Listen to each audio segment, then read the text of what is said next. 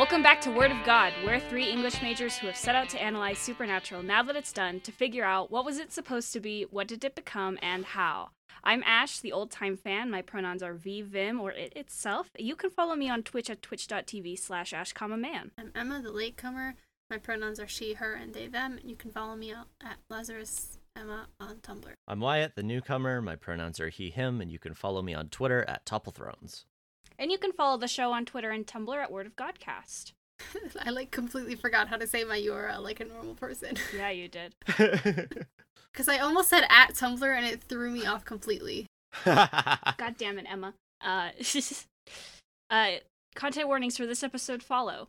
Content warnings for this episode include suicide, gun violence, drugs, self-immolation, sexual assault and harassment, mind control, Orientalism, death of a parent, kidnapped and missing women, serial murder, torture, claustrophobia, and insects. If you'd like us to warn for something we don't already flag, you can reach us through our Ask box on Tumblr or send an email to wordofgodcast@gmail.com. So this week we're doing 2-5 Simon Said and 2-6 No Exit. Very big week for us, fans of Ben Edlund. Alright, so 2-5 Simon Said, the first episode ever written by Ben Edlund. Congratulations, we've made it. We open on a city street. A black man whose name we find out is Dr. Jennings is taking a call. He goes into a gun store. He acts in a way that is indicated to be out of character for him. And he has a chat with this guy named Dennis. And then he shoots Dennis and then himself. Cut to Sam. It was all a vision again. And very, upsetting. So the boys head over to the roadhouse. Dean and Sam argue in the car whether that's a good idea given the fact that hunters are suspicious of people with psychic abilities. But they do go. At the roadhouse, we see Joe hustling some guy at, a Deer Hunter arcade game. The boys ask Ash about searching for whatever this vision might have been. His door sign calls him Dr. Badass, which I will discuss further when we get into the analysis. Ash opens the door naked, which makes Dean very uncomfortable, and then he figures out the vision must be in Guthrie, Oklahoma. And Sam bribes him into checking for nursery house fires with a beer, because that's the that's all he clue needed between Sam and Max. So maybe whoever or whatever did this is also related to the demon in this way. So Dean and Joe have some banter about music. It's cute. She offers to help, and he turns her down, saying, first of all, that it's a family thing, and secondly, that he's scared Ellen will kill him. Sam gets a match from Ash, so they head out. And Dean sings in the car. It's very cute. And Sam tells It's so cute in the car about this guy, Andy Gallagher, who fits the profile they were searching for. So they go to his work address and meet his friends Weber and Tracy. Everyone says that Andy can get anything and get anyone to do anything.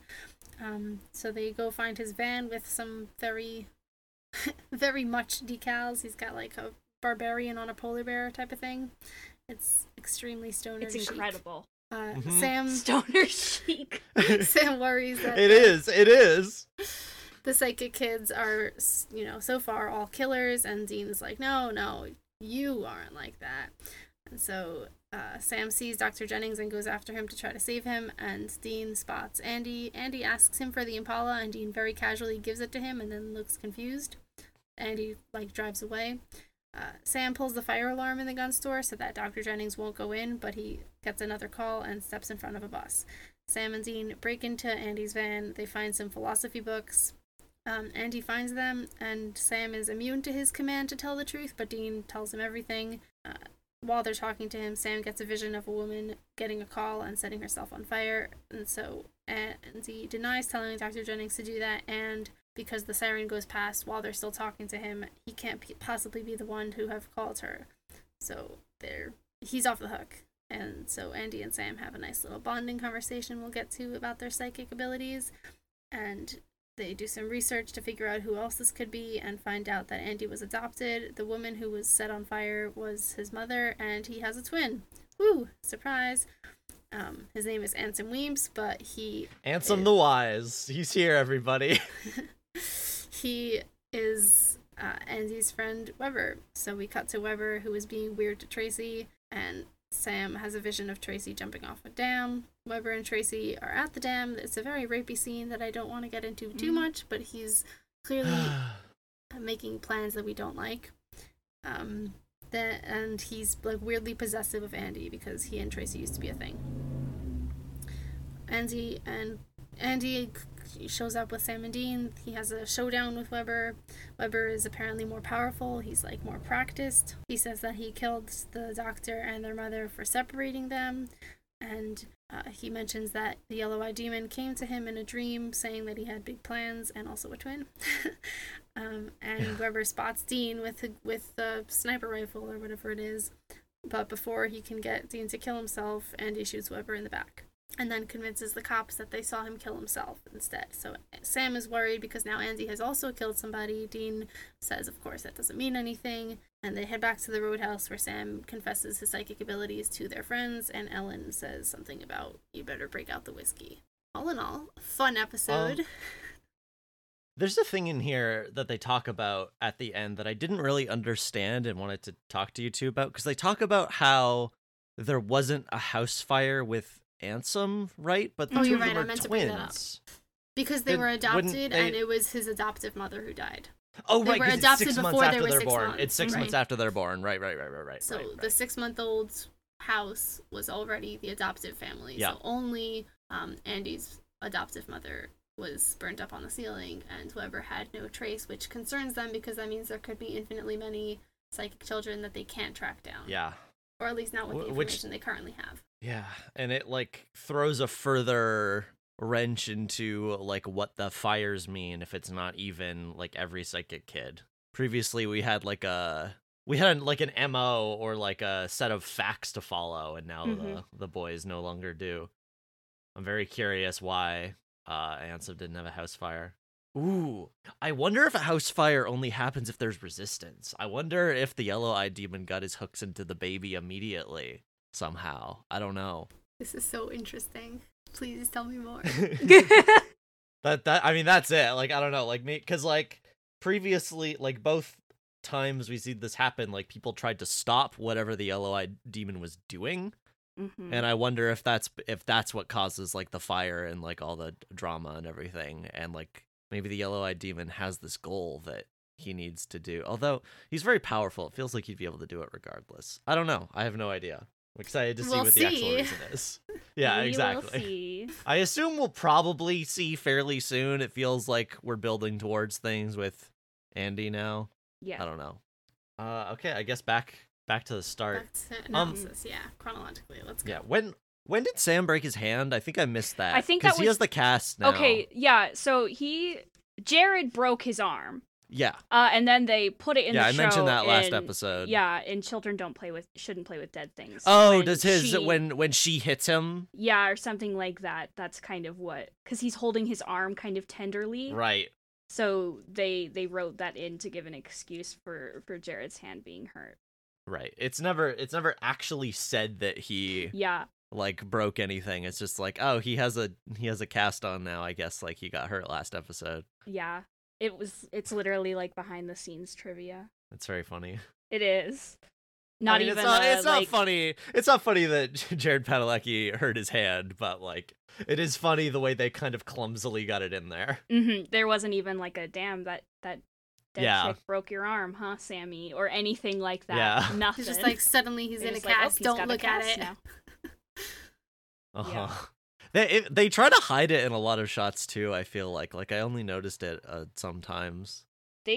I think they try to hide it less in the 6th episode, but in the 5th one, I didn't even notice it. Yeah, I saw it like once or twice. Anyway, I really like the cold open on this one. Mm-hmm. Fantastic. Good. The acting in general from both people who kill themselves in horrifying ways is really good. It's just like, don't worry about it, it's fine. Like, as he's loading the gun, what's the specific thing he says?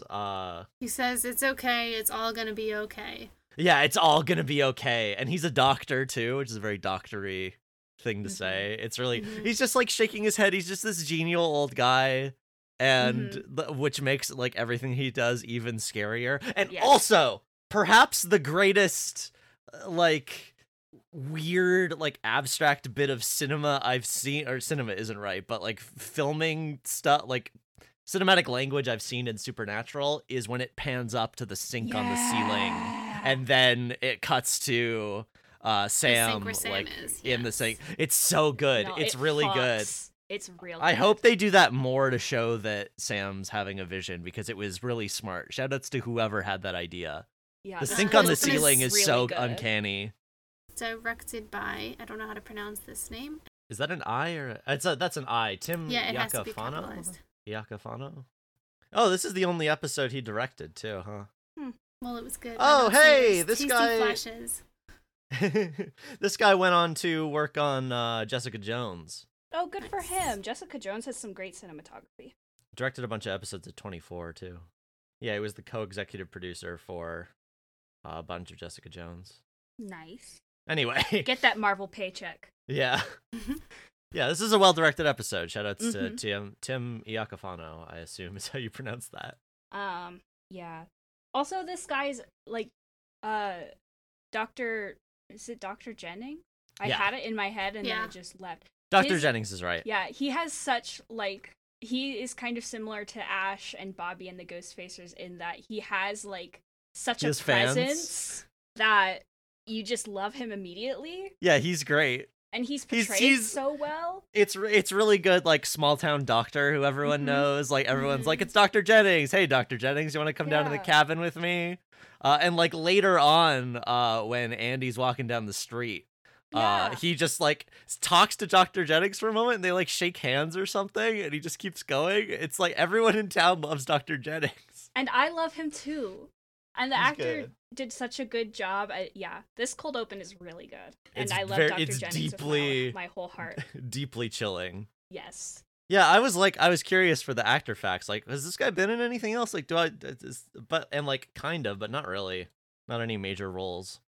Which is It's too bad, 'cause especially he's good good. how he's immediately established as like this very friendly, cheerful character, and then like he continues to be like extremely casual as Yep. he starts acting weird by like asking to see a gun, and he's like, and this is the kind of ammo, right? And he like starts loading it, and that's when Dennis starts freaking out because you can't do that. Yeah. And he's still very calm about it. He's very friendly about it. He's just like casually shoots it.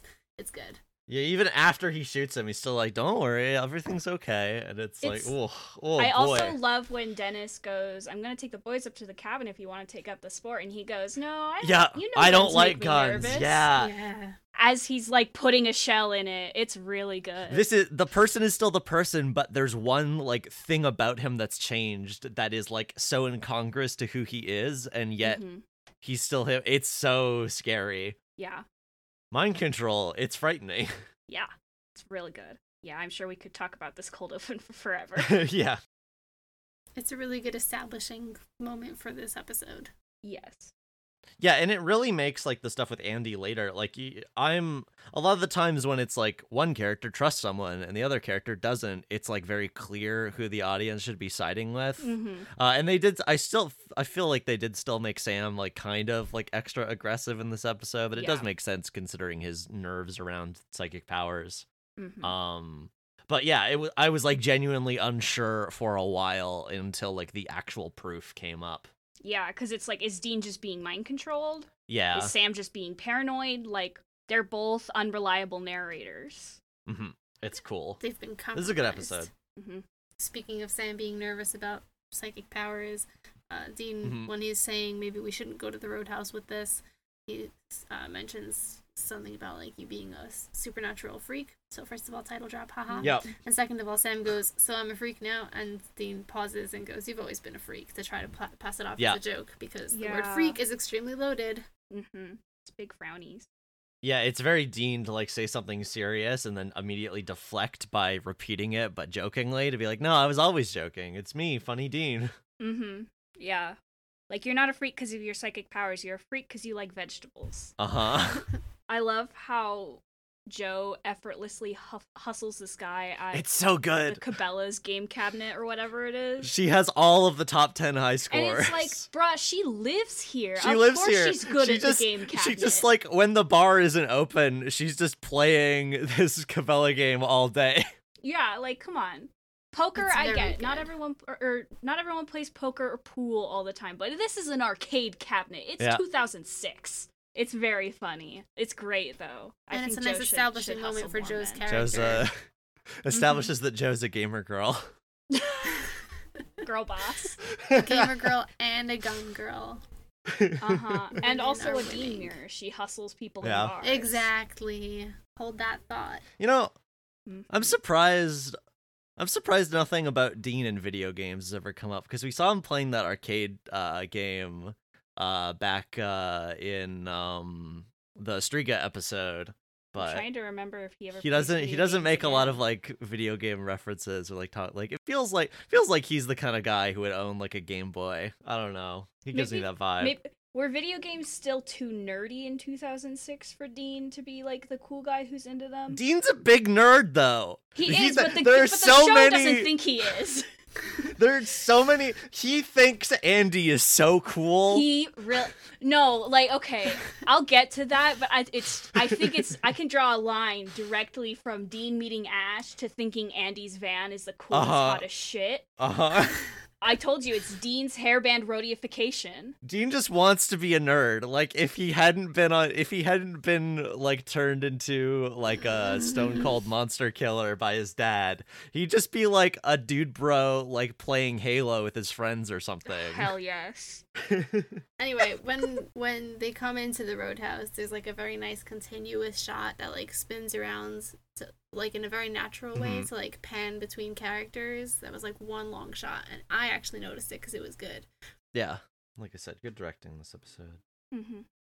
While we're in the roadhouse, the Dr. Badass is in sign on Ash's The door. Dr. First of Badass all, sign is he so doesn't good. reply until they call him Dr. Badass, Yep. which is good. Yep. Love that for him. He's right. What the fuck is he doing in there? I think he's probably meditating. There's a buzzsaw, right? Because Or, there's like some kind of song or like video going on, and then Oh, there's was the that flashing music? lights, and he's naked. I think he's got to be Okay. meditating I could or have getting sworn really high or both. Okay, I'm gonna go rewatch that scene. I could have sworn he was like doing something with a saw or something, like because of the. Maybe it's just music that's really I have discordant. no idea, but I think he's reaching. I think it's so Nirvana. tragic that Ash and Andy never met. Can you take a minute here to just like Ash and with I like, understand those spotting Wattpad people. the giant bong in Andy's van. Yeah, I understand these Wattpad people. They would have made an incredible power couple. It would have Oh, been. on that note, even though I'm jumping ahead, that giant bong comes back in another episode. It's a fun prop, so they used it. That's good. Apparently, the tiger painting in the inside of the car in this episode also gets used again, Oh, probably. or inside of the van. Hold on, can we be silent for 10 seconds? I'm just gonna watch this clip and try and figure out what the fuck Ash is doing. Okay, yeah, there's definitely there's the sound of a machine powering down. He's like watching sports or something. There's an announcer, but also there's this machine sound that when the door gets knocked on goes like as like it powers down. And What the there's a fuck was he strobe doing? light? And there's a strobe He's- light. What is he he's doing? Multitasking in classic ADHD fashion. He's got like 4 Make screens open. don't do anything with power tools when you're not wearing clothes, kids. It's fine. He's a genius. He's Dr. Badass. Yeah. Yeah, so it's Dr. so good. Badass, It's since I brought it up, that's how Chad Lindbergh signed his roleplay tweets when he was tweeting in character about Oh my Valentine's Day, as I God. mentioned. I forgot we have Oh to my his discuss God. that. first appearance episode. He was signing all of his tweets as DB, which is just. Oh yeah, I never responded to that on air because I listened to it, but also I just finished editing that episode. That's incredible. I can't believe the queer baiting continues. Supernatural is the gift that keeps on taking. It really it never ends. It's so We're funny. coming up on the 1-year anniversary, and I am not prepared for it. Oh yeah. As of the time of this recording, it's And there's a almost convention November on that 5th. day. There's a convention. Oh my god. Guys, you can't keep doing this to yourselves. Anyway, this speaking point, of queer like, baiting, anyway. why was Dean so weirded out by Ash being naked and Sam is just completely Uh-huh. normal about it? Sam's fine, yeah. Like, what was the writing decision there, Ben? Tell me. or need was answers. or was it a Or was it a Jackting Joyce? Jackting Joyce? Hmm. Mr. Ackles, we need answers. You know what? This might have been like early seasons attempt at like extra heterosexuality-ifying Dean. Where like Sam is the gay so one for straight. eating salad, so Dean is weirded out by male nudity. But okay, and I don't want to. That's the most like. I don't want to make it sound world. like, Wincest or anything. But like Dean literally busts into the bathroom. Yeah. Telling Sam to zip it up. Like the bathroom in wasn't that even case, locked. like they're brothers, so it's different. But yeah, it was just very incongruous to me. Yeah. Where like you were really ready to like open the bathroom door on your brother taking a shit, but then like this guy is covered up by a door. You just happen to know he's naked, and that's like a weird thing. He lives here. This is his house. He does live here. It's unclear whether Joe and Ellen live here, but Ash definitely lives here, Yes. and that's very funny. It's great. Okay, and then like after that we get the Ash. Ash, of course, being a smart boy, is like, "What the fuck are you guys making me do? This is bizarre." And like it's very clear that he's gonna figure it out. Like they bribe him with a beer, but like he's a curious, smart guy. Like I don't know what they were expecting from this. They should have just told him, and I guess they do They later. did at the end, as soon as they come back, and Ellen's like, "So we figured it out." Yeah, it's like, boys, what did you think you could hide? Like these people aren't NPCs. They're all like people with their own motivations and like intelligence. Well, they You needed can't hide somebody this to from them. figure it out for them, and like prioritizing saving people from, I guess, from Weber. They didn't know that. Takes higher precedence than keeping Sam secret. Because those are their friends. Like, if it was just random hunters, then they might have to consider, like, does Sam's safety come above Dr. Jennings' safety? Yeah. But it's their friends. Like, they're making the decision to trust that even if they do figure it out, it'll be fine. Which it is. I also love how they bribe him with not just any beer, a Pabst Blue Ribbon. And I'm not a beer drinker, but isn't that like one of the shittiest beers on this planet? Ash It's has not bad great. taste. Good for him. It's so true. But also, he lives in a roadhouse. For a second, Emma, I thought you were talking about our Ash, and we're about to reveal yourself as a big PBR fan. Yeah, he does live in a roadhouse. It's so bizarre. It wasn't even like good beer. Yeah. It's beer that he got 10 feet away at the bar. How much did a bottle of PBR cost in 2006? Probably not very much. No. 2007. We're in season 2 now. Or 2007, right? Oh yes, you're so true. Also shout out to the absolute lack of chemistry between Dean and Joe in this episode. It's so funny. This episode and next episode, they're like, they seem to be trying. I have to say seem because it doesn't work. It's not romantic, however, it is good. No, it's very very funny. good. Like the song she plays is Can't Fight This Feeling by Aria Speedwagon. And Dean immediately like judges her and is like, Speedwagon, really? And she's like, he sings from the heart. And Dean says he sings from the hair. There's a difference. It's Which so is good. just Like, they have a good dynamic going. It's just like it doesn't Yeah. read as romantic at all. And then later he No. sings it in the car and it's really cute. Yeah, and I think that's supposed to be like implied as romantic, but that song is an earworm. Like, even just thinking about it, I'm going to be singing it at work for the rest of the day. And it's so I said this in the cute chat, to have but him sing in the sometimes car. I it's love so him. obvious. Sorry, Emma. I was just saying how much I love him. You don't need to stop talking. I about also that. love him. I said this in the chat, but sometimes it's so clear when writers are relying on hetero and amatonormativity to make a relationship work when there's like no chemistry between the actors, no chemistry in the writing, like nothing.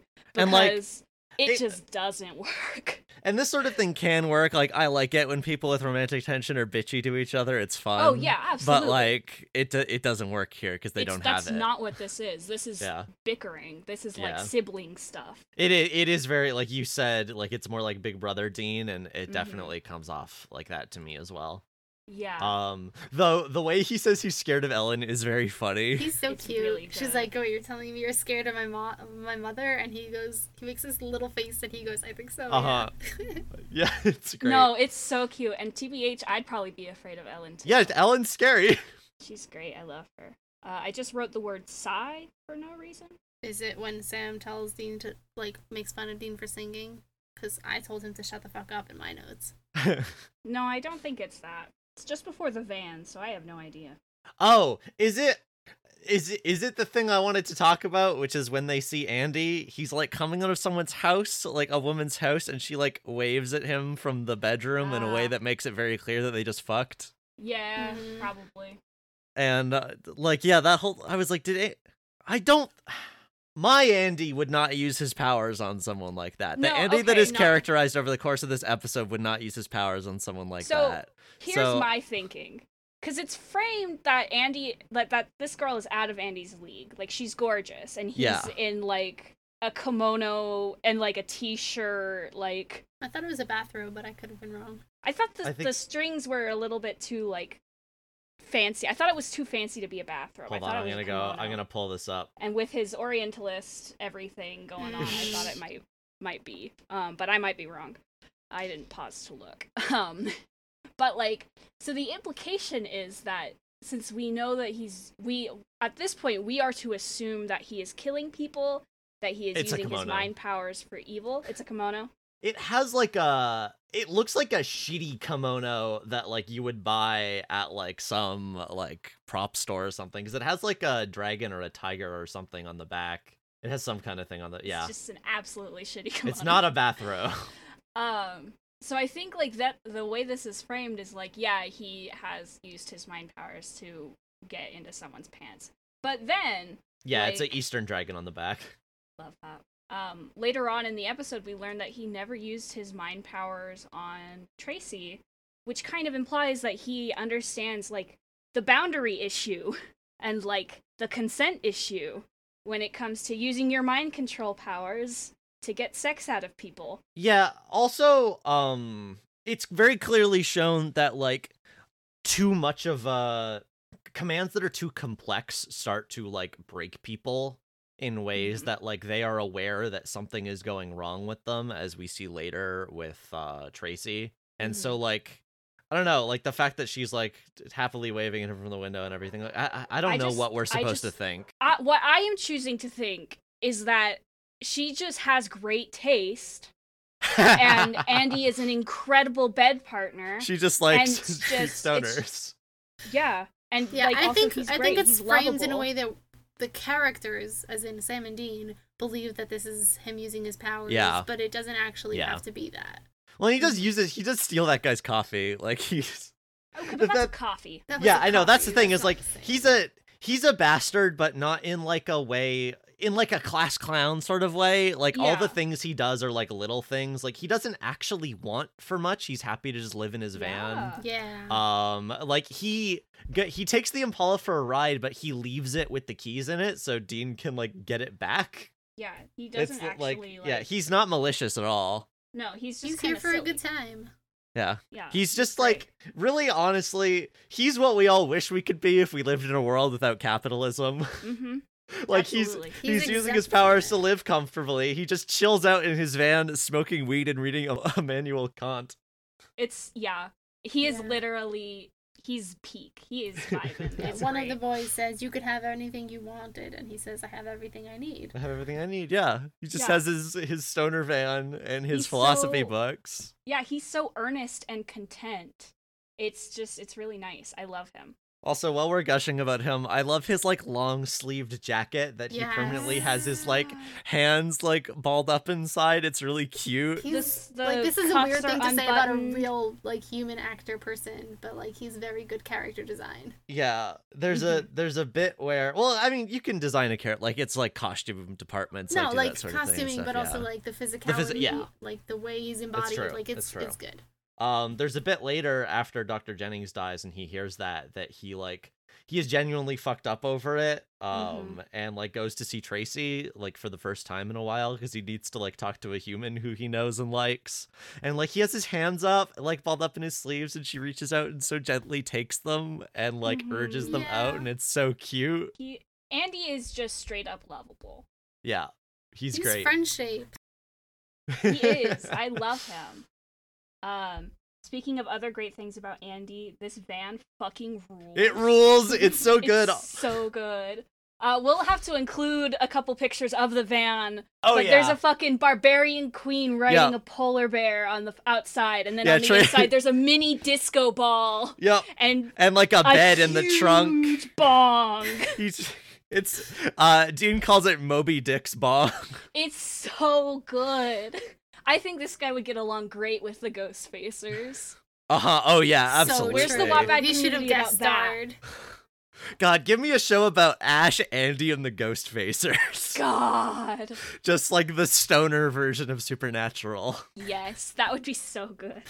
Oh, what was I gonna say? Oh yeah, Stonehenge by Spinal Tap is playing in this scene, and it is absurd. Like, why? Who made that incredible. decision? Why? I love it, but like, why Stonehenge?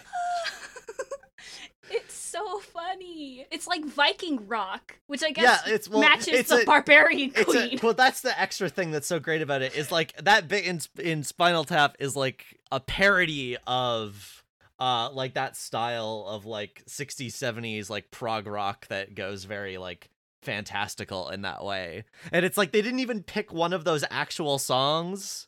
They just they picked the parody of it, and I don't know, that fits Andy. It's great. No, it's great. It's so self-aware. Also, I love how Dean uses the Impala. He literally rides Andy's ass, and I'm like, yeah. you Like, have the most standout car. She makes noise. Like, Uh-huh. she's such a bad Yeah, car like what were for you expecting? following someone, and you're, like, not even being sneaky about it. Dean You're had just- no plan. Yeah. Like, no wonder you Head got empty. fucking mind control out of your car, you dumbass. Absolutely head empty. Literally. Very cute though. How I mean, like it is the mind control, so it completely makes sense, etc. But like Andy just like compliments. So first of all, Andy gets out of Yeah. the van, and Dean like reaches for his gun, and then Andy like compliments the car, and Dean relaxes. Yeah. And this is He's also so the thing is easy that's to why please. Andy's not using his powers because every single time he uses his powers, we hear this cool like undertone, like spooky demon voice. It's really good. Yeah. there's a And he distortion. like this also just shows Andy's just genuinely charismatic. Like people like him. He's a likable guy. Dean Mhm. immediately like starts cheerfully talking to him. Yeah, Dean is automatically infatuated with him when he sees his fucking van. Yeah. Well, I like out of that, and also when Andy starts complimenting him on his car Yeah. because his car is his baby, and he's Yeah. like, "Yeah, like it got real trash, but I fixed it up. Like, can't let such a beauty go to waste." It's that like they like They have their little could flirt. have become friends. Yeah. Yeah. And it's the whole scene is very cute. I think Jensen does a really good job. It's so dorky Mhm. when Andy mind controls him and he goes just hop right in there and he shuts the car door and he drives off and he just stands there. He stands there looking so bow-legged. It's adorable. Yeah. We've Yeah, talked the about bowlegs. neurodivergent Dean before. Big like autistic person talking about their hyperfixation in the scene when he's talking about the Yeah. Impala. Yeah. Also obligatory. The car is Dean. Men like to compliment Yeah. the car. It's true.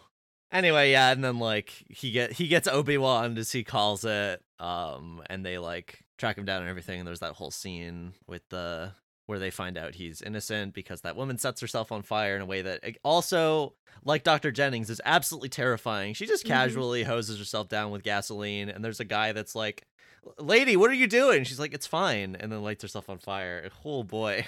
Yeah, Mhm. it's scary. I love how she goes, "Yeah, I can do that." Like it's just it's Mhm. Yep. really good. Yeah, when she gets the order on the phone, yeah. Mhm. Uh-huh. Yeah, my notes for this scene say horror, smiley face. Like, I like it when Supernatural Yep. remembers to be scary. Yes.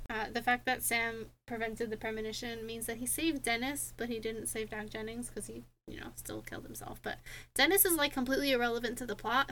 I don't know if they, like, forgot about him. There was no reason for Doc Jennings to kill him. He is not relevant to the Weber and Andy story. I don't know what happened there. Yeah. Like, I'm curious about what the order he gave Dr. Jennings was. Like, kill one person, kill yourself.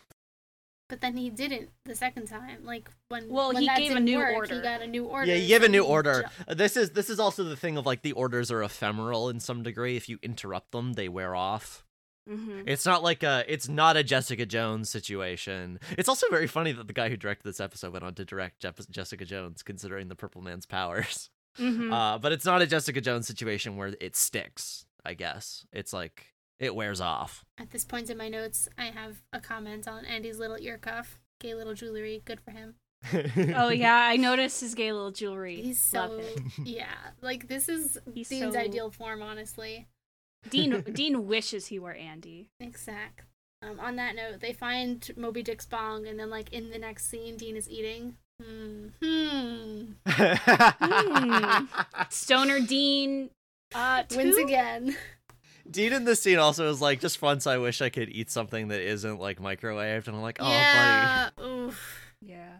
So again, we have a hint of Dean like casually admitting deeply sad truths about himself that he has previously contradicted in joking ways. Where like says that he would kill himself if he had to live a normal person life, but also he wants to not live out of a car. buddy. Sobs in Do we later think seasons. does Sam know how to cook? Dean definitely doesn't, but Dean does know how to cook. We just haven't been given the opportunity to see it yet. oh, okay. Why do you think That he kind wants of to implied- eat decent food? He wants like a full kitchen with like the little islands in the middle. Right. Fair enough. When Dean is given the opportunity, he turns into a housewife, and it's adorable. He When did he wants get a the cutting chance to- board. He He wants to own like one of those fancy magnetic knife racks. Like he's got it planned. Yes, he does. Yes, he does. I think Sam does also know how to cook, but like he cooks like Dean makes a mad cheeseburger, and Sam can make like Sam can make like a quinoa salad or something. exactly, yeah.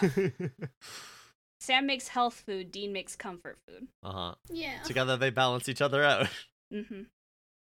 When Dean reunites with the Impala, he goes, "I'm sorry, baby, I'll never leave you again," which is so cute. Yeah. He's so adorable. This Mhm. episode. This is a very good Dean episode. It is. It is. Bedland giving us rights as usual. Mhm. I also have a note: Dean's little face with 3 heart emojis, but I don't know what it was about. It was after the bomb. I don't know. He's just baby. Truly. I He's love very him. amused to see the Vong. Yes. Well, it's not that I mean, face, to though. be I think fair, it was it's the next scene. hilarious. It is very funny. It's like so... when you play Saints Row 4 for the first time, you Oh, discover I know what the it was. dildo Giant- bat. giant dildo. It was while he was being mind controlled to tell the truth, and like he just keeps saying things and can't help it. Oh, He's making yeah. like adorable Oh, little yeah. expressions Yes. there. That is the next scene I wanted to talk about, where Yeah, I Sam love goes, Dean, shut up, and he goes, I'm Yeah. trying. I love that he's just like I think we talked about this a while back in the episode where Sam got possessed. This is often a thing that I like in fantasy stories, where like some magic thing makes a character reveal what their true feelings are. Yeah. That was an Asylum. And yeah, that happens for Dean here too, of like he finally spills the beans about like what he really thinks about Sam. And it's not as bad as it could have been, but he is genuinely frightened. Yeah, Where no, Dean it's really says, good. here, I'll read it out. He says, Sam is psychic, kind of like you. Well, not really like you. He's saying this all, like, extremely fast, but I'll try to slow down. But see, he thinks you're a murderer, and he's afraid that he's going to become one himself, because you're all part of something that's terrible. And I hope to hell that he's wrong, but I'm starting to get a little scared that he might be right. So he's, forced to admit Buddy. that he is, in fact, worried that Sam might be right. But also, at the end of the episode, Sam is like, so, you want to talk about that? And Dean goes, no way. I didn't say that. Nope. You didn't hear that. I He pretend I actually do says not see He it. says something like, it's like being roofied, it doesn't count, which is a bad line. It has bad implications I don't like. Yeah. Mhm. Yeah. Yeah. Well, going back to that scene, I love the way Andy's powers are just able to like navigate around the like, do we tell this person the thing? It's great. And Andy truly, it's so funny that he as a dude with psychic powers is like, what the fuck, demons? What? Wait, Right. you have visions of the future? What? And Sam's like, dude, you control people's minds. Did you really think that you were the only magic person in existence? Is this really that surprising to you? And yes, it is. But also, once he gets past the impossibility of it all, he's like, dude, that sucks. I mean, like, when I got Yeah. my mind thing, it was like a gift, It was like I won the lotto. And that's when Sam says he could have anything he wanted. So Andy has, like, extremely useful to him powers, and Sam gets migraines of people about to die. So, What's the X-Men meme about? Is it Storm being like, Yeah. we're mutants, like there's nothing wrong with us, and she's like talking to the person who like kills everyone Rogue, she touches? Mm-hmm. It's very that. Yes. In that same scene, I say that Dean is a nerd twice. But after that, I Yeah. can move on. Oh, this is the Star Wars thing that I was freaking out about. Oh, yeah. When Andy talks this, like, genial, like, old policeman who's like, I really shouldn't be letting you boys in here. That's my old man voice. What he like says to him, like, these are not the droids you're looking for, and Dean like goes, awesome. And I'm like, I can't handle that. It's absurd to me. Like, Okay, Dean, okay. Everyone knows what Star Wars is. Okay, but here's the thing. When I was in middle school, I was obsessed with The Nightmare Before Christmas. Okay? And I went around one day at gym class, and I asked people if they knew what The Nightmare Before Christmas was. And, like, most of the people told me no, and every time someone told me yes, I got so excited. So I feel like that's what Dean feels. Right, but it's fucking Star Wars. Yeah, but It's like the it's fucking Nightmare cornerstone Before Christmas. of American culture. I'm sorry. It's Nightmare Before Christmas is not Star Wars. Nightmare Before Christmas is very good and also very popular. It's not Star Wars. In fairness to Dean, I think the point is less that, like, oh, wow, he knows how to make Star Wars references, and more like he has the relevant psychic powers and makes the reference with it. Right. I guess that's true. Like, it would be He's so truly using disappointing his to powers find for someone good. who uses mind control and doesn't make a Jedi joke about it. It is very, very cute. He's very nerdy. I Yes, love him. I joked in the Discord that Dean is now a Redditor to me. Jesus. I mean, I Don't- dare don't you to say look the at thing that season you said, 15's please. please tell me he's not on Reddit. Like, he is. He's on the Am I the Asshole subs all the time. Well, Emma, you're so right. You're Oh, so Jesus. correct. Do you mean as an OP or just like scrolling through doling out judgment? I feel like both. Dean Obviously like both. writing like he has to be in charge, very- but also he needs validation. poorly normalized stories of like explaining supernatural events, but like having to make them be normal. It's like, hey, was I in the wrong here? Should I have maybe killed this vampire after all? Anyway, the thing I said that Ash told me not to say is base Star Wars reference. Have an upvote, good sir. God, the 2008 meme talk just radiating off of that is so much.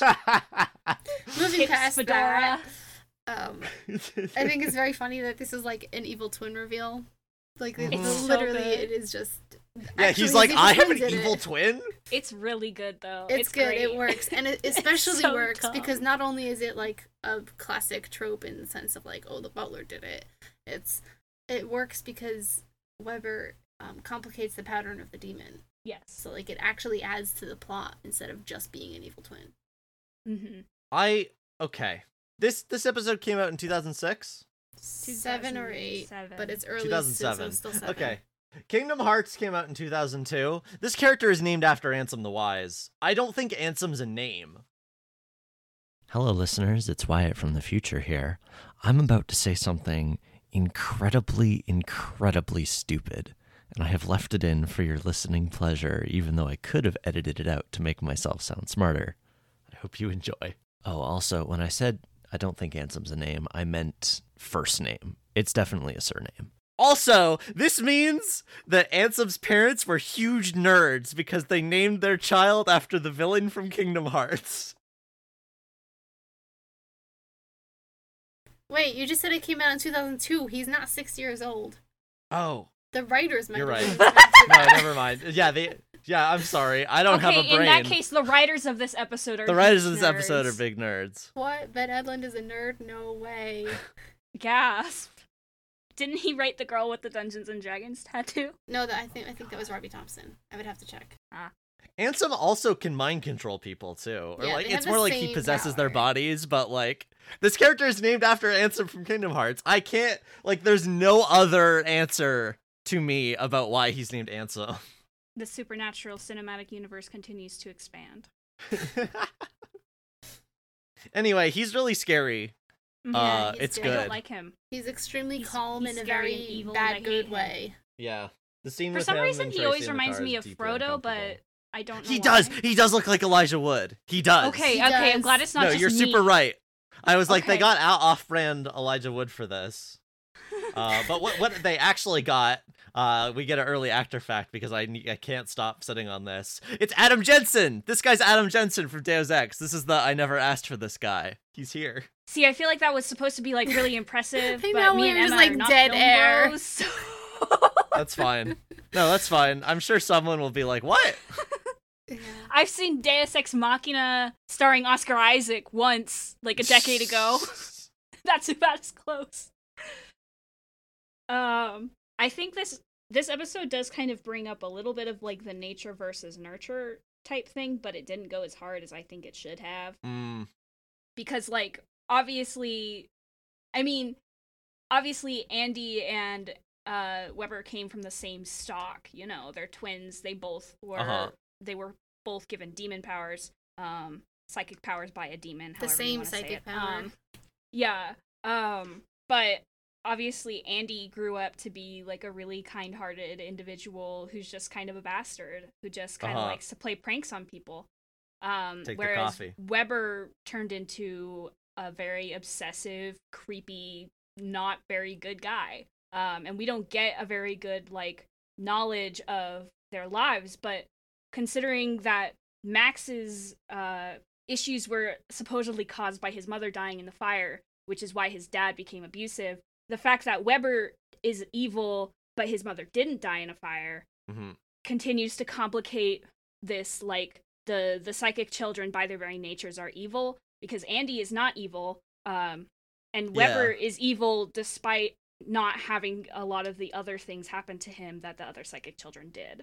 Yeah, and like that was a big thing we talked about with the previous Psychic Child episode of like part of like what the show was saying there in a way that sucked was like if this kid's mom had never died in this fire, like his whole family life would have been different and he wouldn't be driven to do murders, etc., etc.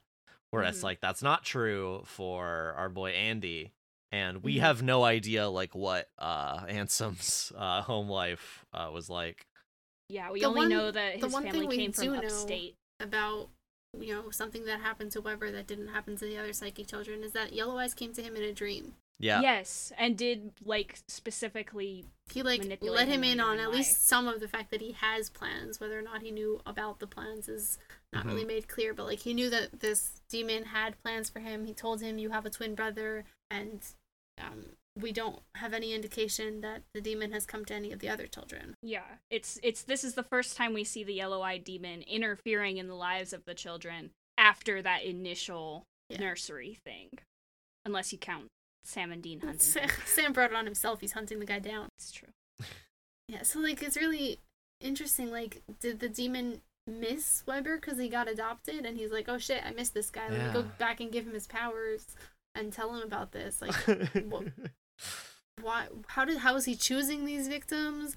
How is he, like, deciding? Is there a genetic component to psychic powers? Like, the fact that they have the same power is obviously just, like, for plot purposes. They have to have the same power so that you could think it's Andy, but it turns out to not be him. But, like, the fact that twins really have the funny same given, powers, like, like, did the demon choose to do that, or is it, like, that's how it manifests in them? Also, given what we find out later about how these powers develop, which we have alluded to already, it makes it all very weird, and you're like, okay, how does this all fit? And I'm sure we'll talk about it when that reveal comes up. Weber's use of bro is very uncomfortable. It's really good. He is a very...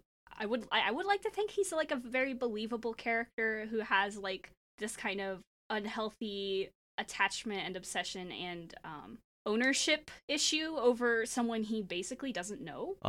Or, like, knows under false pretenses. I don't know for sure. I can't remember if Weber knew Andy before he was revealed, or, like, he met him under a fake name on purpose. I think it's the second one. He learned Andy existed 8 months ago because the yellow-eyed demon told him, right? Yeah. And then he came to and got a job at the same bar that Andy was working at with Tracy. Oh, that's how they met, right? Yeah. And they were kind of, I guess they were so, like, acquaintances he's or buddies. Holding more of the cards from the start of their relationship. Like, he already knows this is his twin brother, and Andy is just like, hey, cool new coworker. Yeah. I love how Dean's got a fucking sniper rifle. Yeah. I guess like little thing, but I like that none of the psychic people can use their powers on each other. Yeah, it's really good. I like that Sam it's very funny. Sam being immune to this mind control thing makes him like the major character in this because like Dean can't interact, like Dean can't get involved, but Sam like gets taken out of the story. So Ben Edlund's two like OCs can interact with each other. Like he just gets bashed over the back with a big stick and drops like a bag of rocks and doesn't get up for like the next like 8 minutes or something. Like he is out for the rest of that scene. It is funny how you say the psychic kids can't use their powers on each other because Sam's powers are about their power. Like I guess the mind visions of them. He doesn't have like an mind control active doesn't power. work on the other But yeah, psychics. he is immune to their, imposing their powers on. Speaking of Dean with the sniper rifle, there's like the really good gunshot fake out where you think for a second, did he do it? Or like Weber spots him, and so Dean puts the gun under his chin because Weber is powerful enough to impart commands without actually speaking, and apparently from a pretty good distance. And so Dean is like about to shoot himself, and then he goes. It cuts away back to the others. And you hear the gunshot, but then Weber falls down instead. It's really good. Mm-hmm. Also, just like all the other times where we've had to face killing people who are ostensibly human, Dean and Sam did not do it. So their hands continue to be quote-unquote clean. Yep, it's true. Andy did it. Mm-hmm. Yeah, this whole scene, like on the bridge before we like get to the end of the episode, is so much in a way that like, on one hand was like really interesting and tense, like the showdown between the two brothers. On the other hand, like felt really exploitative with how it was treating Tracy as this like object that needed to be saved more than a person who could do things. Mm-hmm. Which I think kind of was the point. Like, Weber made her into an object because he doesn't see her as a person. Yeah. Like, she is something that belonged to Andy, and he wants Andy to himself. Therefore, Tracy cannot be around. Like, he's going to take her for himself and then get rid of her, and in like a very dehumanizing way. Like, he's not going to think of her as a person. He's going to treat her as someone who just does the things that he wants, something that does the things he wants. There's a very disgusting line. Okay, Weber says, "I take my ladies here. They like it. Well, I mean, I like it, so of course they do too," which is disgusting, and I hate it. It's awful. It makes him very, very unlikable villain character immediately. That's his first line in the scene. Yeah. When he's talking to her about jumping off the dam and he says, "You're gonna think you can fly," gave me fucking chills. Mm-hmm. It's really...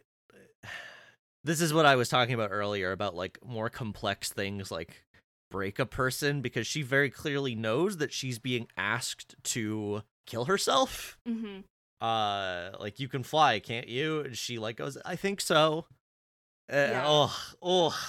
He is a very effective villain, but I hate him. I want to beat him to death. I'm glad, now that you say that, because that has always bothered me how, like, she's so inconsistent, but I think that makes a lot of sense, saying that, like, more complex, like, the more you pile on someone, the less effective it becomes. Because it always confused me how she was, like, off and on crying and sobbing when he keeps telling her, that it's going to be okay, but I think that makes it work. Yeah, it's the only way it makes sense to me, and it fits with what we've seen previously. The characters are still mostly themselves, except for the specific order that they get. And, like, it's easier to just tell someone to, like, set yourself on fire than, like, give someone a bunch of very complex orders that, like, affect their psychology specifically in the way that he was trying to do with Tracy. Yeah. Andy... We said Andy has not used his powers on Tracy, but to stop her from, beating up Sam, he does, which is really good. And then at the end, he says that she's scared of me now, really which good. is very sad. It's very sad. But that's also the bit. Andy Weber has already gotten duct taped on his mouth, and he still managed to control Tracy, and Andy is confused by this because he's never managed to do that. And Weber tells him to practice, and he says sometimes the headache's worth it, which implies that if they're straining their powers, they get a headache, whereas Sam gets headaches when he gets more powerful visions, but he doesn't seem to be doing it intentionally. So, like, this, they have a power they can choose to use and choose to push harder, and Sam just gets his brain hijacked sometimes. Yeah, I'm very curious what induces Sam's visions. death, apparently. Like, yeah, I guess. But, like, what process? Yeah, I don't know.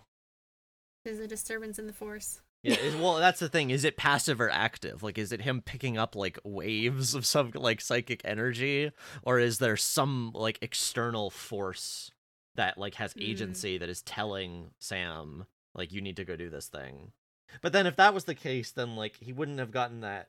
Actually, no. Because I was going to say if that was the case, he wouldn't have gotten the vision about the woman that he had no chance of saving who set herself on fire. But the use case of that vision is as proof that Andy is not the one doing it, which I think maybe gives credence to this being like an actual force with agency inducing these visions. I don't know. I'm trying to remember if we ever see Sam deliberately put himself under to have a vision. I don't remember if it happened, so I will keep an eye out. We'll see. Yeah, I don't know either. This is also, by the way, Sam's visions very much remind me of to talk about Stephen King again. The Dead Zone by Stephen King. Oh yeah, that one. Which is a story about right. Yeah.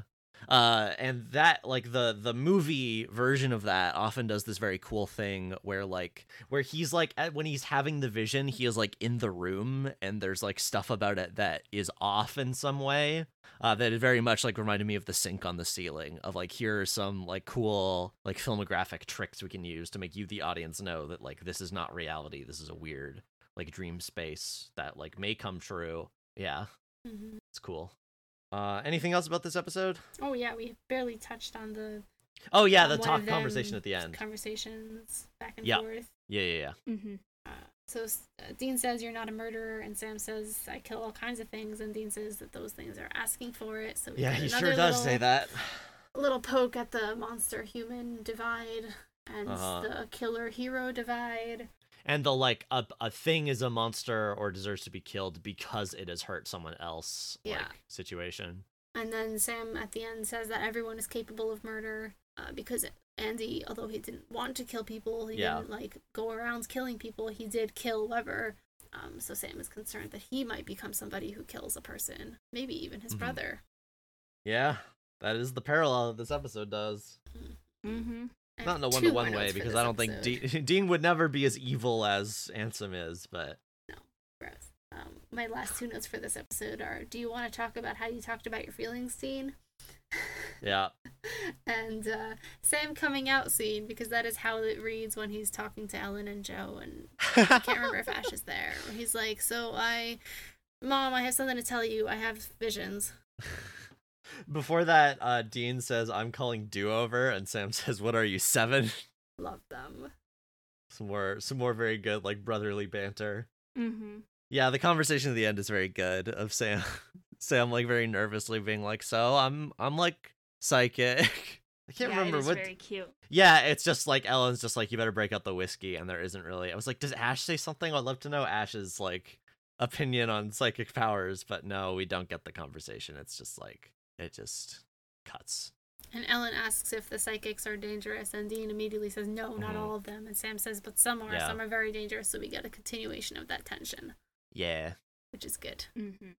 Also, I do really like when they're like being vague about it, Ellen just is like straight to the point, says, you mind your tongue with me, boy. This isn't just your war. This is war. Now, something big and bad's coming, and it's coming fast, and their side holds all the cards. Now, at best, all we got is us, together. No secrets or half-truths here. Which makes, like, the next episode where they lie to her, like, extra upsetting to me. Mm-hmm. She just wants to be your mom, boys. Yeah, like, I get it. Like, don't snitch, but, like, Ellen's cool. Okay. Are we ready for the next episode? Actor facts. Oh. Got a couple other naturally. actor facts. First actor fact. There's not a lot actual interesting about Andy's actor's career. However, his name is Gabriel Tigerman. Which is so good. Congrats. That's his name. Incredible. Like, is that a stage name? Is that like his birth name? I have no idea. Hold on, let me look on his wiki. He's in like a few episodes of Silicon Valley, but like not much else of note. Like I already said, Elias Tufexis is Adam Jensen. He doesn't have anything in his biography Gabriel section, Harper Tigerman. The Wikipedia. I think he's just. I think that's just his name. I think his name's just Tigerman. Fuck yeah. Oh, his birth name is. Yeah, that's his fucking name. That's his birth name. That's incredible. Yeah. According to IMDb. Incredible. Okay, final thing. Tracy is played by Kiara Zani, who has been in so many things as a voice actress. She's Daring Do in My Little Pony. She is Mimi in a Canadian animated TV show What About Mimi? She's Stella Luna in this is all just like Canadian animation shit. This probably means nothing to you guys. But yeah, she's in so many Teletoon shows. And also she's the dub voice actor for Hamtaro, which I watched so much of when I was a kid. So a lot of my childhood life is filled with Kiara Zani's voice for some reason. Incredible. Hold on, she's in My Little Pony. I think that officially makes Weber Brony. Don't like that. And on that note, we're gonna take a break. When we come back, we'll talk about episode. No exit. No exit, thank you. It's okay. When I was making my spread this morning, I had to Google it too. It's not as memorable a name as Simon Said. Mm-mm. Anyway. Simon Says. Yeah, I know. I mean, You I guys guess keep it's saying Simon said because it's past tense because they're dead, I think is why it's called that.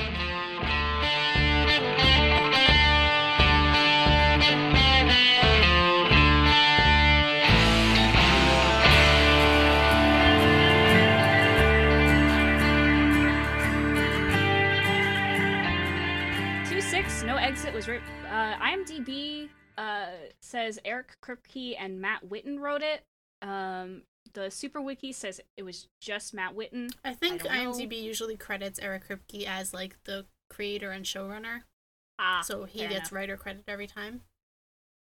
Okay, well, in that case, this was Matt Witten. The cold open begins in Philadelphia. A girl is on the phone with her landlord because her lights keep flashing. She is upset because this apartment was supposed to be ready for her when she moved in. She gets off the phone and notices that there's a little puddle of black goo on her coffee table. Some more drops onto her shoulder, and she notices that there's some leaking out of an exposed light switch. She goes to investigate, and there's a little eyeball in there, attached to the rest of a face, it should be said. Title card. We cut to the boys outside the roadhouse, talking about a possible hunt to do with a Katie Holmes getting abducted by a cult. I assume that's a reference. They overhear shouting inside the roadhouse and go inside to see Joe and Ellen yelling at each other. Ellen tries to get the boys to leave, but Joe wants their opinion on the argument. Joe wants to go on a hunt. Ellen doesn't want her to go. Joe hands them a file about 6 missing women, all fitting the same profile, disappearing from a building over the past 80 years. The cops have never picked up the pattern because of the time span. So Sam and Dean agree to take the case since Ellen won't let Joe investigate it herself. And we cut to the boys breaking into the apartment of the disappeared girl. They feel kind of guilty about snagging Joe's case and find the remains of some ectoplasm on the wall. We find out that ectoplasm is only created by majorly pissed off powerful spirits, which obviously makes the stakes go really high up. They go out into the hallway, and they hear Joe talking to the landlord about how excited she is to move into the apartment. She sees Sam and Dean and pretends to be Dean's girlfriend, saying that they're checking out the apartment together. Joe says she'll take it, paying with like a huge wad of cash. Next we see all of them sitting around their gathered informations. Joe's fiddling with a knife, Dean is walking around in the background, and Sam is sitting there looking at their evidence. Ellen calls Dean, and Dean lies to her, telling her that he hasn't seen Joe, reluctantly agreeing to let Joe in on the hunt. They have to scan the whole building for EMF. So they split up, but Dean doesn't want to let Joe go on her own, especially since she fits the ghost's MO of a young, petite, blonde woman. Joe accuses Dean of misogyny, saying that he doesn't think women can hunt, but he replies that women can do it fine, but amateurs can't. Joe really wants... He says this isn't gender studies. He which says I like this that isn't too. gender studies. Yeah. He does. Joe really wants to prove herself, but Dean wants to get her out of the life. Her to get out of the life while she still has a chance. Joe and Dean are pretty extensive mirrors of each other, and that's like really explored in this episode.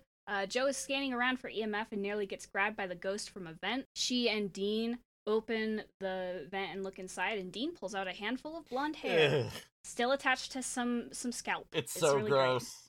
great. That night, another woman is taken. We see the ghost pull her into the wall. The next morning, Dean and Joe have a conversation about their dads. We find out that the knife that Joe keeps playing with belonged to her dad, and she asks Dean about his first memory of John, and I'm sure we'll talk about this scene because it's a lot. Sam comes back with no coffee and tells him that there are cops outside because another girl has gone missing. They find out that the building that is now an apartment complex was built on a field that used to stand next to a prison, and the field is where they would hang criminals. Ash compiles a list of all of the criminals executed in this field, and one of them is Herman Webster Mudgett, aka H.H. Holmes, one of America's first serial killers. His MO matches the ghosts, and they decide that he's probably hiding in the walls, and that's how he's disappearing people. Yeah, this is the murder hotel guy we talked about a few episodes ago. Mm-hmm. So they break into the walls and start looking around for any sign of the missing women. After Dean and Joe come to a place that's too narrow for Dean to fit, so Joe goes on alone. Dean goes to go meet her, but halfway there he hears her scream, and the phone cuts out after Joe sees ectoplasm begin to leak from the walls. Dean breaks down the wall and finds only the cell phone. As they're trying to figure out a plan to get her back, Ellen calls, because Ash told her what was going on, and she demands to talk to Joe, which forces Dean to come clean about her getting taken by the ghost. He promises to get her back, and Ellen says she's taking the first flight out. Dean and Sam say that since there wasn't any sign of the girls in the walls, maybe they're not looking in the right place. The apartment building is built over top an old, unused sewer, so they think that might be where Holmes is stowing his victims. They find the manhole cover to get into the sewer, and we see Joe wake up in a dark, small room. She finds her flashlight, and she's shut in some kind of cubby in a large room, and Teresa, the other girl, is also there in another cubby across the room. It's like the most horrible, dank, gross sewer room in the world. I hate it. It's really bad lighting. This too, episode is is horrifying. Yeah, I'm claustrophobic, and this episode was a lot for me. I'm not particularly claustrophobic. Like, I can do elevators, but if I can't, like, turn around in a space, that's too much for me. So watching Dean and Sam, like, crawl through the sewers, oh god, it was a lot. I hated it. There's, like, a roach on the sewer wall, which is a lot worse for me personally than the claustrophobia. So that the was roaches like, this are was CGI, bad all around which for is us. Funny. They learned their lesson after I've bugs. thankfully never seen a roach in my life. So the ghost shows up and he is a major creep. He tries to cop a feel on Joe and she stabs him with her iron knife, which mostly just pisses him off. It is really good. And like he like vanishes for a second. Like he does the vanish. ghost thing. He like goes like ah, because she yells pure iron, you creepy ass son of a bitch. Pure iron. So iron affects it, but not like dispels or kills it. It disapparated him. But it's a really good Chekhov's gun for her from earlier when Dean judges her and her little knife. It's like, turns out her little knife was great, actually. Yeah.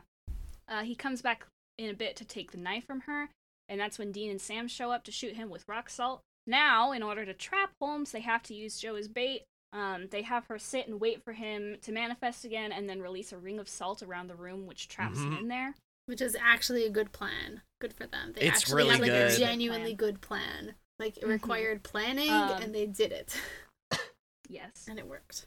They get out of the sewer and fill it with cement to keep him down there, and then we cut to Dean, Sam, Joe, and Ellen in the Impala. It's awkward, it's horrible, it's absolutely silent, it's so great. Good. Ellen is pissed. Dean tries to make light of it, and Ellen is not fucking having it. Yeah, at one point he goes, let's go listen to some music, and then You're As Cold As Ice comes on, and really Ellen turns it right back off. It's really off. funny. It's really good. When they get back to the roadhouse, and then he says Ellen it's going to be a long drive. Yes. And there's another really few great. seconds and of them Sam in silence. And Joe, it's so good. Yeah, Sam and Joe keep, like, sending each other glances. It's really good. It's like when you're sitting in the backseat of your parents' car and having an argument, and you're just like, okay, what do I do? When they get back to the roadhouse, Ellen and Joe get into an argument, and Joe demands to know the truth about why Ellen is so unhappy with her hunting and why she's pissed the Winchesters used her as bait. We don't get to see it, but Joe storms out of the roadhouse and brushes past Dean, but he presses her because he wants to know what she and her mom were talking about. Turns out that when Joe's dad went on his last hunt, he had a partner, which was odd because he usually worked alone. His partner used him as bait, fucked up, and got Joe's dad killed. And turns out that the other hunter was none other than John Winchester. Yeah. Joe tells the Winchester boys to go, and that's the end of the episode. And again, they don't drive off at the end. Yeah, it just closes on like a shot of Dean clenching his jaw. Yep. Yeah. Oh boy, the fact that Joe's dad died being used as bait, and they used Joe as bait in this episode is so good. It's very good. Also, and they didn't know, and she didn't know. And she was okay with being used as bait. but it's Yeah, still like very the good, like narrative looking parallels. back. Also another Dean Joe mirror, because Dean also gets used Yeah. as bait by John a lot. It's true. Mm-hmm.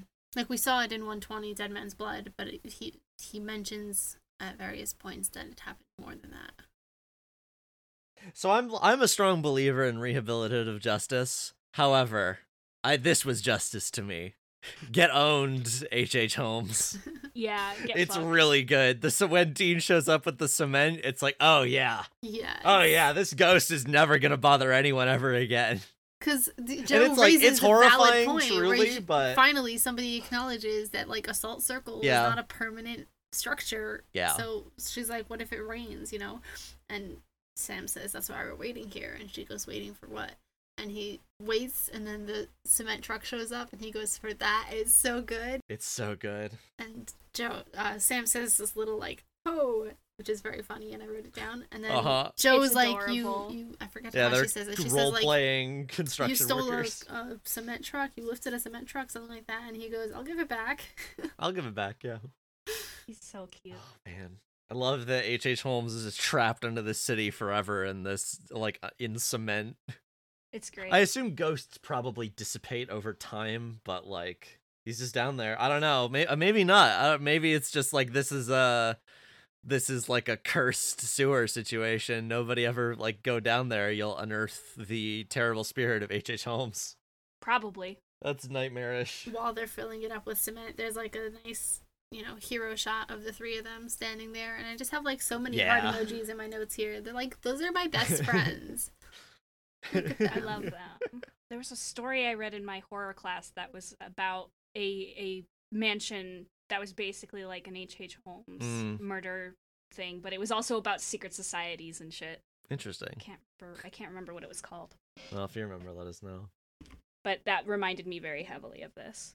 This is an episode set in Philly, which is one of the bigger cities we've had in our episodes. We had Chicago for Shadow, but most of the time we stick to small towns, and so this was like a city with a significant number of people. Yeah. Are we starting from the beginning? Yeah. Yeah. Scary cold open also this time. I don't like the Mhm. black goo. It's very good. Yeah, it's It's good. icky. They have a really good sound effect going with the ectoplasm. There's like this kind of burbling. It's very off-putting. Yeah, I like it. It's very ominous. I also like this cold open actress is like extremely bitchy please. Like she's doing very Yeah. she has a right to be angry. This apartment is not in the condition it should be, but it's also like Nope. she's a bitch and I love her for it. Good job. Mm-hmm. My first note is landlords eye rolling. Mm-hmm. Say that. Landlords, the major villains of various horror stories. Mm-hmm. So true, bestie. This whole episode is so fucking washed out. It's so washed out. It's so tense too. Mhm. A lot of long moments that just like make you sit with the bad things that are happening. By the way, I went through my canvas. The novel is called The Quaker City or The Monks of Monk Hall by George Lepard. It's very long. After the cold open at the start of the episode, when Ellen and Joe are having that fight, and the tourists with the shirts that say Nebraska is for lovers come so in, good. and it's so funny. Good. I They're love just like, that. you guys open. And Ellen says We'll yes, just try the as Arby's Joe sound says effect. no. It's so good. It's so good. Like Yeah, we got some classic Arby's moment. product placement. It's really good. It's very funny. Before that, when Dean says whatever line it is about Katie Holmes, do we know what that is, first of all? I didn't catch that. She's an American actress, Katie Holmes is. She was in Dawson's Creek? Was she kidnapped by a cult? I don't know. I have no idea. Does Dean watch Dawson's Creek? When Katie Holmes started showing interest in boyfriend Tom Cruise's religion, Scientology, it was negatively noted by many. Some suggested she had been coerced or brainwashed into it. Got it. Okay. She dated Tom Cruise. Fuck Got it. Scientology. Okay. Yeah. Yep. Okay, and Sam goes, Also, in I love response how to Sam that calls line, him bitchy. Sam says, that's funny, and for you, so bitchy. Which is like the best Yeah. line Sam gets in this episode, because he's barely in it. It's really good. He is. It's really He good. is. This is not a Sam episode Bitchy at all. Dean He's like writes. barely here. No. Like No. when I he mean, shows the up to last do the episode was research, my his notes literally episode. say like, "Oh, Sam is in a scene," because this is a Dean and Joe episode. Like Dean is mirroring is. off of Joe, who is taking center stage for this episode, or secondary main stage. And Sam is just kind of in the background. Sam is there to save Teresa because Dean is busy with Joe. Like, Sam is here to do his research and save the side character and disappear again. Sam is a prop. So true. He's a little lore boy. When they start working the case later, with their EMF readers out, Sam says, I feel kind of bad snaking Joe's case, and Dean says, yeah, maybe she put together a good file, but could you see her out here working one of these things? I don't think so. And I'm like, Dean, you're so judgy. He's a bitch, heart emoji. He's a bitch, he's a boss, and he shines like glass. That's why he and Cass are perfect for each other. Also in the same scene when the goo shows up, Dean's like, that's ectoplasm, like very seriously. Well, Sam, I know what we're dealing with here. And then he grins and goes, it's the Stay Puft Marshmallow Man. He's so stupid. It's so cute. And Sam just rolls his eyes. It's so cute. But yeah, like we've never seen ectoplasm in the show before. Like, this is a major ghost stuff. This is for the scariest possible ghost. Dean calls it a badass ghost. The big leagues. Yeah. And then Joe shows up and calls him Dino. Yeah. It's really in response, cute. he calls her sweetie in like an extremely stilted way. It's, oh, sweetie. Yeah, he is the most like clenching his jaw throughout this scene. It's really good. It's really funny. I love it when characters who are not like... See, this just further cements the fact that Joe and Dean have no romantic chemistry, because like if a pair of characters that I ship do this, it makes me insane. Like fake dating as like a slow burn instigation is the funny. Classic trope. Slow burn as like awkward tension between people with no romantic dating, chemistry is also funny. But what did I say? You said slow burn. Oh, okay, whatever. We're gonna pretend that I didn't say anything wrong and keep moving forward. It's fine. We don't have time for this. Like the fact that there is absolutely no believability to this, and not even like in a they're so uncomfortable because they actually have feelings for each other. Like It's just she is smug and he is like mad, and it's great. It's very funny. I also like that Joe is lying extremely smoothly. She's not expecting to see them there, but she just immediately goes like, "Yeah, of course," and like adapts to the situation. And Dean she nails stumbles through it because she's so quick as a whip. She's so good. Also, the subtitles don't match when Joe is off screen still. Oh, that's funny. Like at all. No, they don't. But it doesn't matter. She's just saying something about the hallway. I don't remember the exact line, but she's just talking about like, oh yeah, I knew this was the place for me in both the subtitles and the actual conversation. I almost said the dub, and we don't get to dubs until season 16. I was gonna say until the Supernatural anime. Oh, I forgot about that. We're not watching the dub of that, are we? I mean, Sam's like Jared Padalecki's in it. I didn't know that. Jensen Ackles isn't. But Jared... No, that's because he was too busy being Deadshot. Yeah. Anyway. Okay. Anyway. Dean being like, you shouldn't lie to your mom is again just like coming off as extremely strong older brother's energy. Like he, the older sibling is always like, you're not supposed to lie to the parents because the older sibling doesn't get away with it. Anyway, my next note says Joe hustles poker, flips knives, steals hearts. It's great. She rules. I love that she's just playing with this knife and how passive aggressive she and Dean are being to each other. Or Dean's like, stop playing with that knife. And she's like, would you stop standing up? Also, she got asked to lay a credit trail for her in case Ellen looked into what she was doing, which is, again, Joe's really smart. Yeah. And she tells Dean to untwist his boxers. It's really cute. Joe is really like peak I'm not like other girls. It's true, she is, but also she's really fun. Yeah, she says that when in the first scene, Ellen says, you don't want to stay here, then don't stay, go back to school. And Joe says that she never fit in at school, she was the freak with the knife collection, which is fascinating because it seems like that should be setting her up to be a Sam mirror. Like, there could be such strong Sam parallels here, as Sam also lost his dad, and that's the primary thing that he and Dean and Joe are bonding with over in this episode. And Sam also has that problem that he could talk to her about, and also has this didn't fit in at school thing. And Ellen saying, don't stay here, go back to school. If you take out the back, like, that is what John did to him. Like, it's so weird that they put up that thread and then just Sam is not in this episode. It's interesting. He's relegated to background character despite prime mirror status, except Mhm. They like specifically and clearly and obviously parallel Dean to the point that like they're wearing the same clothes throughout the episode. Like whatever they're wearing, they're in the same color scheme. She's got like she wears her flannel and the plaid, green jacket. like she wears the leather yeah. jacket when he wears the leather jacket. Like it's 1-to-1. They're wearing the same clothes. She's just Dean but a girl. Hunters just wear flannel. This is a thing we know. This is Yes, but Gordon like, also wore flannel. Matching. Yeah, no. I agree and with the you. I'm just leather making jacket. a joke. Like it's Yeah. this isn't like, oh, this is just, Sam and Dean wear flannel at the same time. They're not mirroring each other, but like Joe is matching him. Yes. No, I'm with you. Yeah. Dean says Mazel Tov. You just found your first spirit. Extremely cute. Good for him. Love It when is they cute. put Hebrew in. Mm-hmm. The ectoplasm drip is, I think, my next note, because it's very gross. And then, like, it drips on the paper she's reading, which seems to be some sort of ad for lingerie, which is just a weird choice. It was like, what do women read? I think it says lingerie party. I don't even know what it was. does. It was so weird. Because she mouths the word party. I'll pull it up. Before we do that, I was just gonna say back to what you said about like not like other girls. It feels like that to me it definitely would have been more egregious in like 2007. For me now, it's like we're so past that trope. I feel like that it didn't bother me.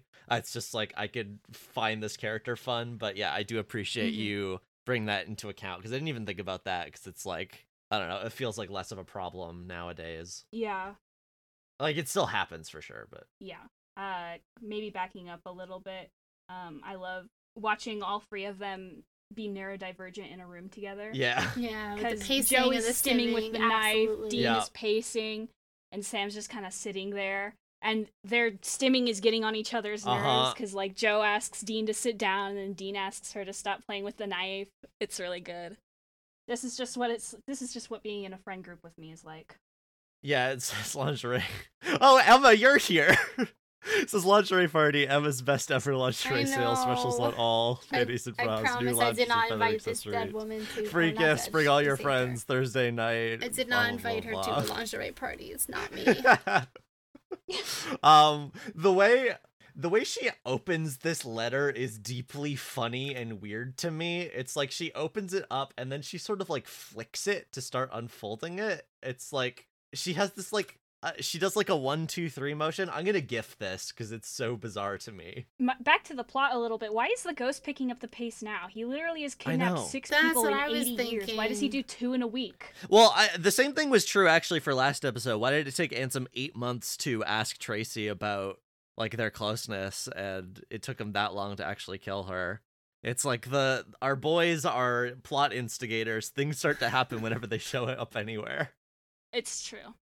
I like when Dean takes the armchair, so that Joe can have the bed, and then she doesn't even sleep in the bed, which is very funny. Yeah, she doesn't even but sleep also, on it. like, He's very Dean's mad. stupid fucking little sleeping position. He's, like, twisted into a pretzel. I love him. He looks so uncomfortable. Apparently that's a reference to how Marty sleeps in Back to the Future. Yeah, I could see that. Also trans. Supernatural is the most show.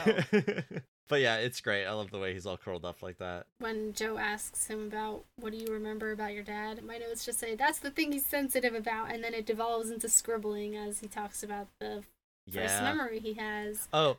Which we I didn't say get Grimace into. emoji in all caps because it takes him so fucking long to answer. Mm-hmm. Before we talk about that, I just want to say they do the same like stuff they did with the Hookman episode of the scratches on the walls, and it's really good. I don't even care that they use that same technique twice in a row. It's very cool and eerie. Yeah. Mm-hmm. But yeah, Dean's first like happy memory with his dad that he thinks of is John being proud of him for getting bullseyes, taking him out to shoot At his gun age when he was 6 or 6 years 7. old. Yep. And, okay, but here's the thing. Dean says, and he'd smile like, and then he trails off, and Joe says he must have been proud, and Dean doesn't even fucking answer. Mm-hmm. Yep. Like, the whole scene drives me insane. How old was Dean when the thing happened? He was like 4 or 5, right? Yes. So this was like a year after. Yeah, like this would have 2 been years. like right when they would have started going on the road. His first happy memory of his dad is post the thing happening. Is post like happy family life, which hurts me to think about. That like he doesn't even remember anything, like really, to the point where it's like a story. Or at least he doesn't remember anything he'd like to tell Joe. Yeah, that's true. And then Jo gives her a story of her own about how when her dad would come back, he'd like give everyone a hug and they'd be a family. And he also is wearing a leather jacket, and it's like very much the opposite of the scene that John talks about in 2-1 in My Time of Dying, where John says that he would come back from a hunt and Dean would give him a hug and say, "It's okay, Dad," whereas Jo's dad would come home and give them a hug and everyone would be happy together instead of like making a child comfort him. Hachi machi. It's rough. One really bad line, or not really bad, but I didn't like it. When Jo is like squeezing past Dean in the walls, he makes the sex joke. That. No, it's bad. Also, he says should have cleaned the pipes. And when he's on the phone with Ellen, he says Jo is taking care of feminine business, so he knows how to lie about periods. Chalk another one down for trans Dean. If God hates trans people, why do we keep winning? When Jo is in the box, there's like scratches on the ceiling of it, which is extremely good. Yeah. Love that. So scary. Creepy.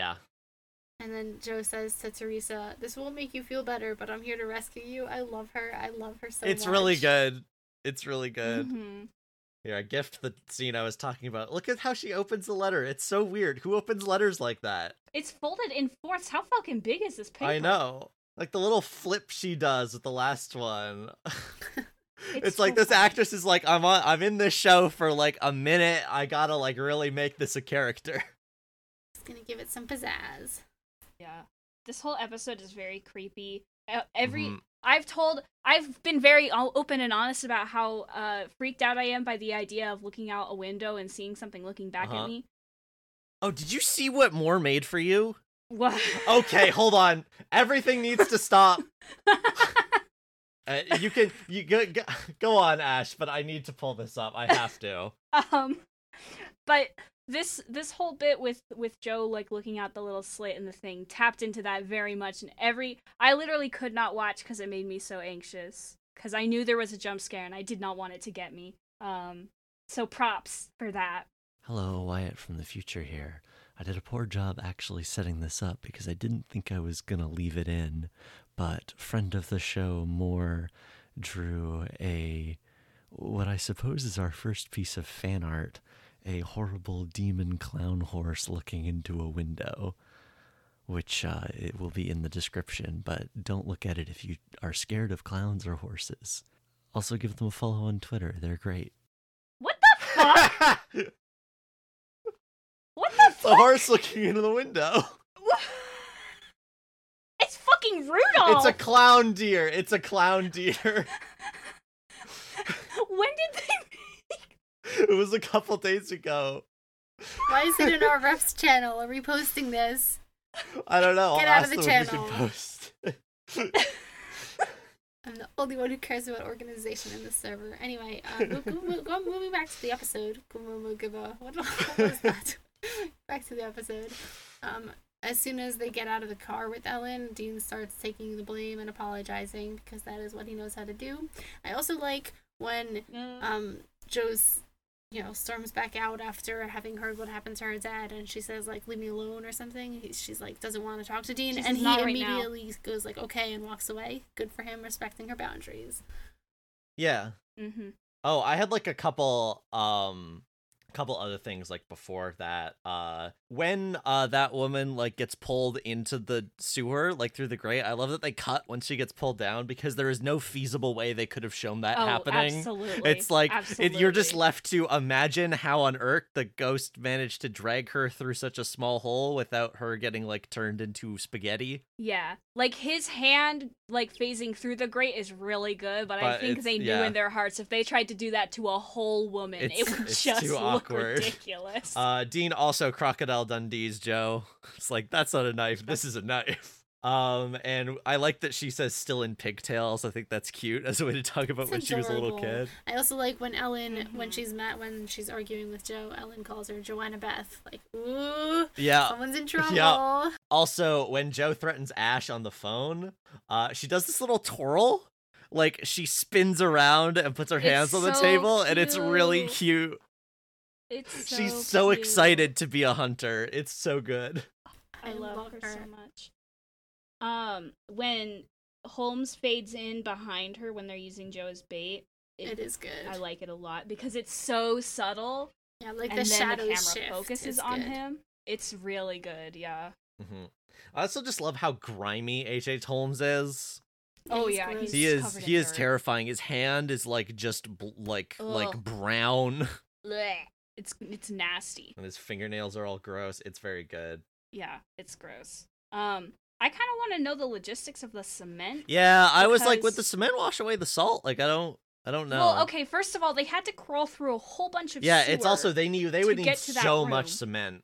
Well, it's and fine, also though. cement doesn't flow that much. It would just get stopped up like 10 feet down. It's fine. It's fine. Everything's fine. Yeah, don't worry about it. Don't think about it too hard. Sigh. I guess it's too much for me to expect Supernatural to make sense. Yeah, it's the emotional truth of it is better than the actual logistics. Mm-hmm. So I've been sitting on this, but this was actually Oh, the boy. first. This is not a big deal for like the show itself. This is personal.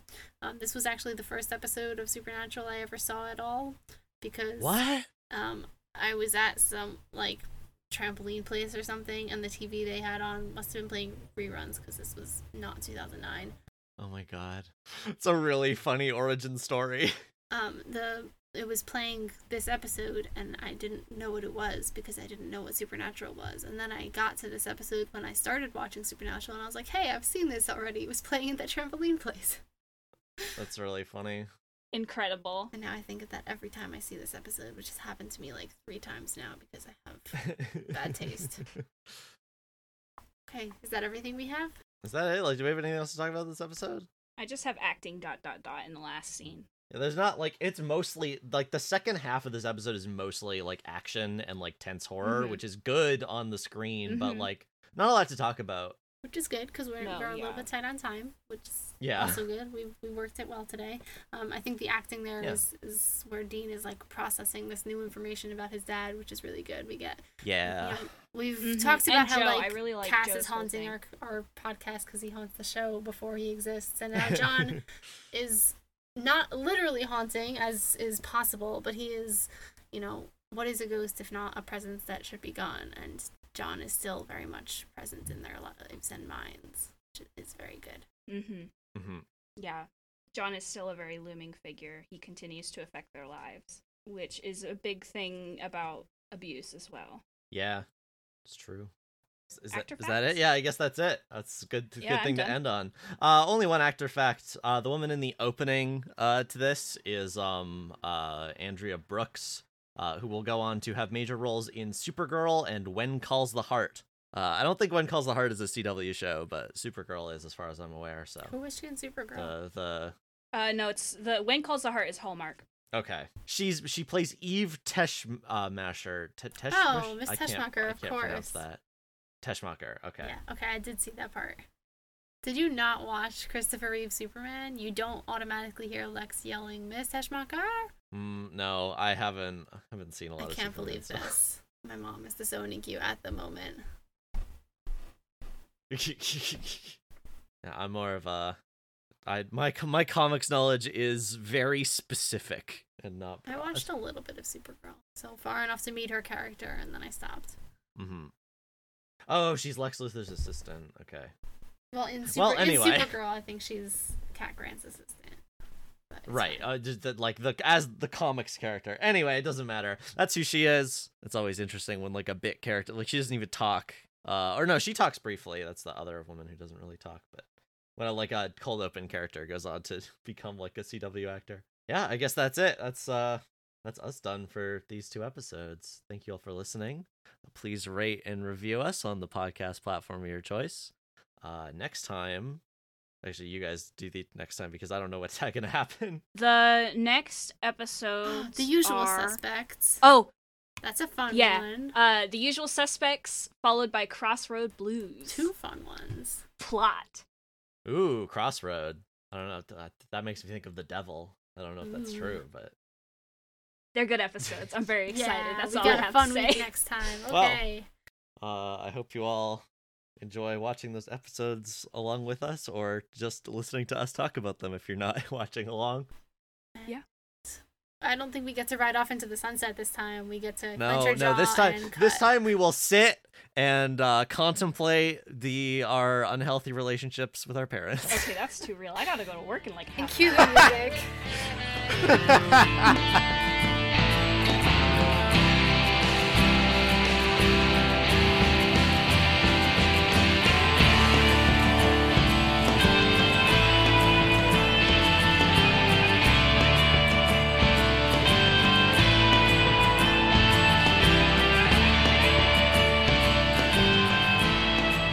The music used on Word of Godcast is The Last Ones by Jazar on freemusicarchive.org, licensed under an Attribution Share Alike 3.0 international license. Find a link in the episode description.